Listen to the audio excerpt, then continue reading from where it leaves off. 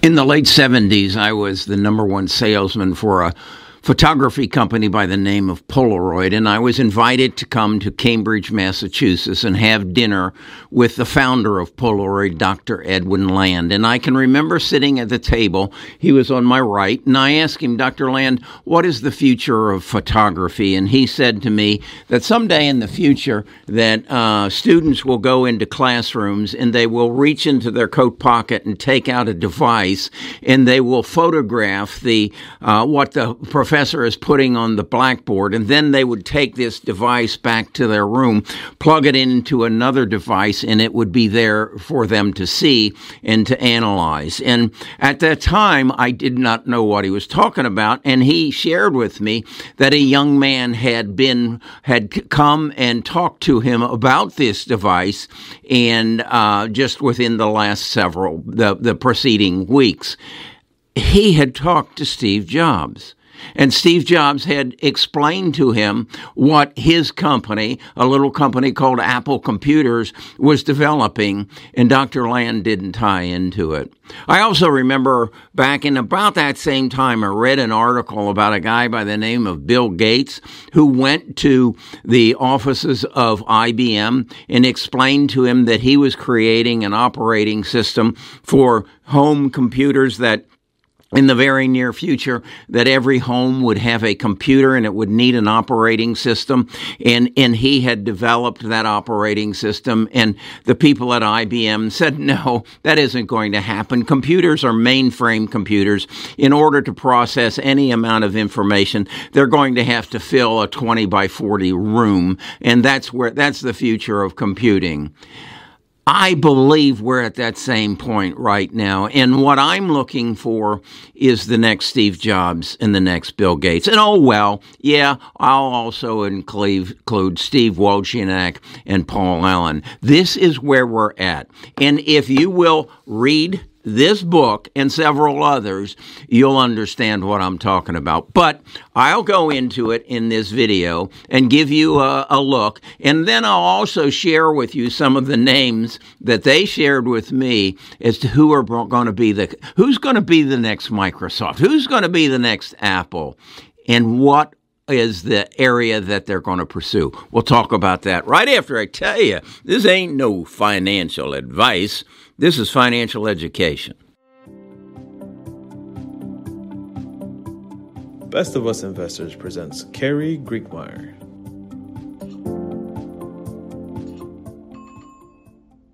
Before I get too deep into this, I want you to do something for yourself. I want you to like this video, and then I want you to subscribe to the channel.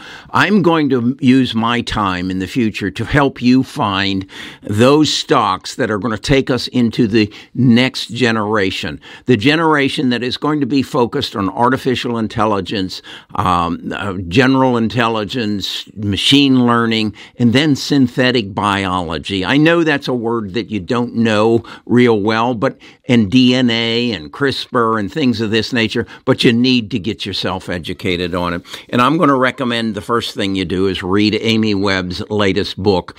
I first became aware of Amy Webb when I read her book, The Big Nine, and she first started talking about artificial intelligence, and that was in 2019. This is about synthetic biology, taking the knowledge, what we've learned about how our body works, and applying it to the future.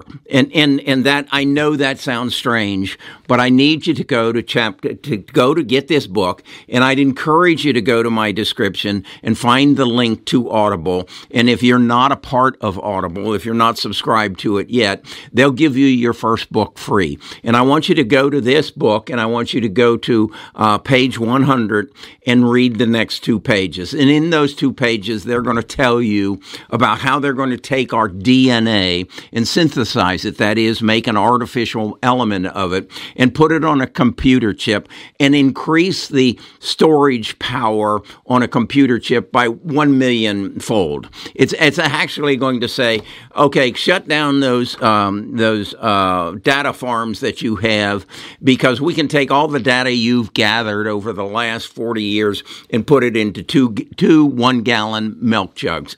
I know. page 100 to 200. This is then going to take you, and it's going to give you the name of a company that's called Twitch. And here's a look at their webpage. I'm not going to get deep into it because I think I want you to do your own due diligence. I want you to read this book. I want you to read their website, and I want you to become the expert in your coffee clutch about what is synthetic biology and where is it taking us. Then I want you to read on, and you're going to come across a company by the name of Grinko. Grinko. Its ticker symbol is DNA. Very easy to remember. This is a company that is in the business of creating spare parts. That they are basically saying if we can basically break down any organ in our body by sequencing its DNA, we can break down that tissue and we can regrow it. They're doing this with pig hearts as we speak. They've done it with noses. They've done it with ears. They basically take the breakdown of the DNA and the protein, and they put it in an environment where they can reproduce it. I did a video yesterday where I explained to you that I'm going to do this with Kobe steak, and I'm going to put a factory to produce Kobe steak next to every Whole Foods in the United States, and then I'm going to sell my Kobe steaks to Whole Foods, and I'm going to sell the process to Amazon, who owns Whole Foods. This is where this world is going, and for those of us who are astute enough to look for the next Bill Gates, to look for the next Steve Allen and Steve Jobs, if we will look for them by reading, and again, this book is a year old, okay, and I know, and I've fallen into this. I got out and told you about the Code Breaker 18 months ago, and about CRISPR, and about Editus, and about Jennifer Doudna, and again, it will happen. I was just ahead of it. I came to the dance too early. I didn't wait for the pretty girls to show up and then ask them to dance. They are coming. And that's why I'm here to say, I'll give you the clue. I'll point you in the direction, and then you do your work, and then you share your work with me, and together we can find the next Apple, and we can find the next Microsoft.